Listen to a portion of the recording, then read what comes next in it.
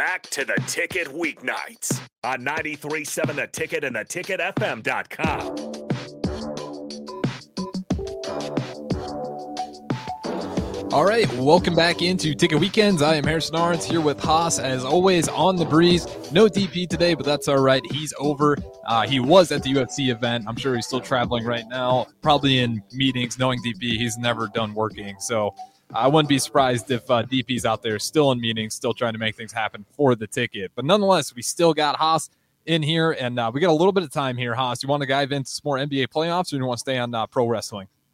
Let's go NBA playoffs, and just curious on your thoughts. Is it the Celtics in the East, or is it anyone else?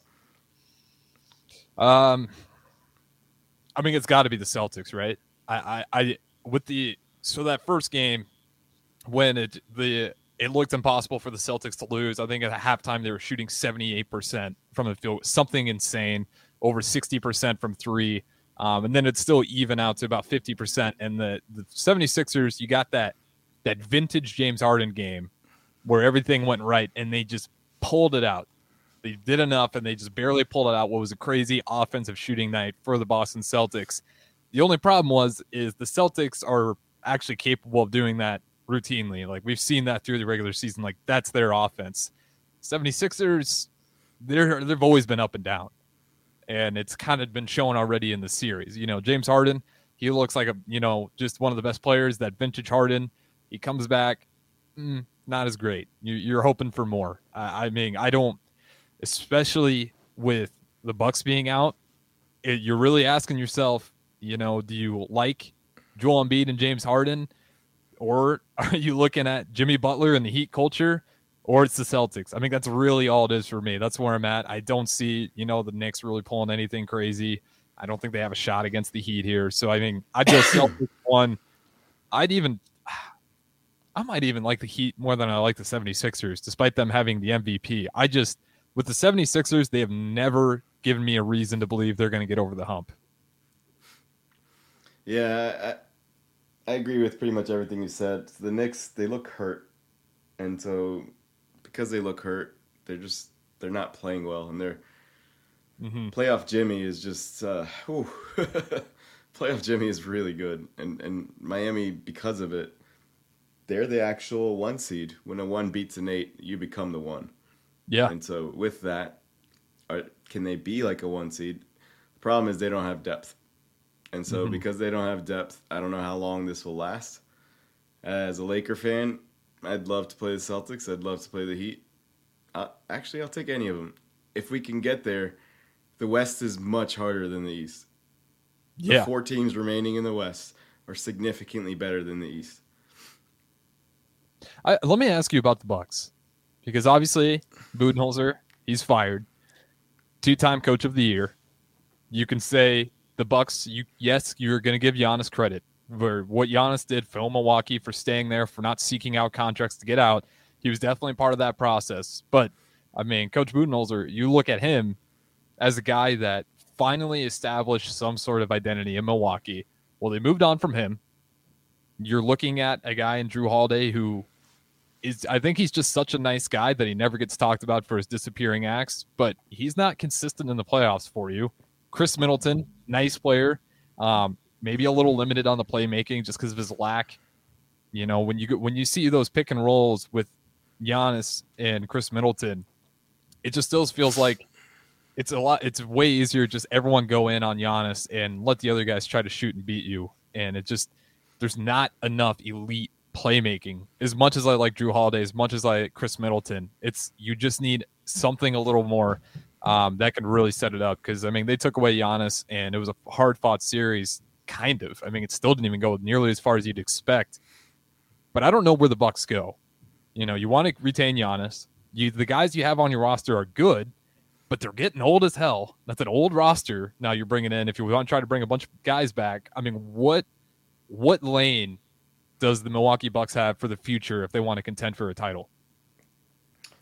After that game, I have a group chat with my friends about basketball, and I immediately texted Buden, he's getting fired. Mm-hmm. And it's like, you're crazy. It's like, you didn't put Giannis on Jimmy when they're down 2. You put Drew Holiday on him, and he had Brook Lopez helping. There's only one guy to guard. I would have put Giannis on him. I would have put Lopez on the ball. I would have made it really hard to inbound the ball. The ball was inbounded very easily. Lopez got the ball, shot it over a shorter dude.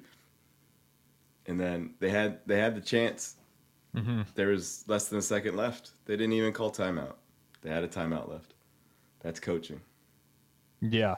And unfortunately with him, it's we won't dive into it too much because we really have no idea. But obviously with his brother passing, we didn't figure that all out until later. And you do wonder if that had part to play because he did just seem checked out in those moments. There's definitely moments where it was like, he's always kind of been weird about the Giannis minutes, but that right there, there's definitely some questionable moments where, like you said, they could have taken a timeout.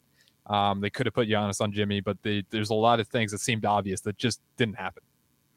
So there's a lot of things that I don't like from it. I don't want him to get fired, to be clear. I didn't want him to get fired. I was just saying with how the NBA is, with how they fire coaches very easily, he was going to get fired. And so the amount of time it takes to get used to new systems, this and that, like, there has to be something we don't know. Maybe him and Giannis don't get along, which doesn't make sense because Giannis gets along with everyone. Mm-hmm. We just don't know. But we don't need to talk about the Bucks. They're done. They are done. For the Celtics, I will say this. My youngest, every time there's a game on, he asks, "Who are you rooting for, Dad?" And I'm like, "The Lakers." And he's like, "They're not on, so who are you rooting for?" I was like, "Nobody." So then I had to explain to him the other day, okay, it's either the Lakers or nobody or correction. Anytime you see the green team, anytime you see Boston, it's whoever Boston's playing. And so to be able to teach that, to be able to teach screw Boston, because it's radio. You'd figure out sooner than later. I mean, living in your region, he's going to find out real fast about, how the Laker fans feel about the Celtics. I'm in the DMV, so he's not around that many Laker fans. Okay. But with that said, you hate the Cowboys, you hate the Celtics. The Dodgers don't really have a rival, so it's okay. You know what, Hot, since we got a little bit of time here, before we go, do you want to go ahead and give your picks for tonight's games? We got Celtics 76ers 2:30, and then we got Nuggets Suns at 7. Celtics they lead that series 2-1, and the Nuggets lead the Suns 2-1 as well. So you got a couple 2-1 series where the favorited team, or I guess the higher team, a higher seed you should say, is leading 2-1. The problem is injuries. So do the Suns have enough guns to come out and win at home? With Chris Paul hurt, it's hard. So they're gonna need a good game from Cam or someone from the bench. And then obviously, if I'm Booker and Durant, I'm not gonna pass the ball. So sure, Suns will win. They're gonna drop 40 each. The hard one is, oh man, the Sixers are supposed to win. I'm gonna say they're gonna win, but the Celtics are so much better than them. So we're gonna go with the home team on both. You're going with the home team on both. Okay, I'm not gonna change too much, but I'm gonna give it to the Celtics. I really think there's two teams in here that have been consistent more than not, and it's the Nuggets and Celtics. But the only thing is with the Suns, even though they haven't been as consistent, I'm just waiting for that game. We haven't seen the best of KD. We haven't even seen close, and it just feels like it's looming. It might not be tonight, but it's got to be soon. And knowing KD, when it's really big games, he seems to step up. So, I mean, I'm going to roll with Celtics Suns, but I think that's going to do it for us here today. Again, if you guys want to catch the podcast, definitely feel free to go to ticketfm.com. You can catch all the podcasts there for the Breeze and then any of the old ones you might have missed. But appreciate you guys listening and enjoy the rest of your Sunday.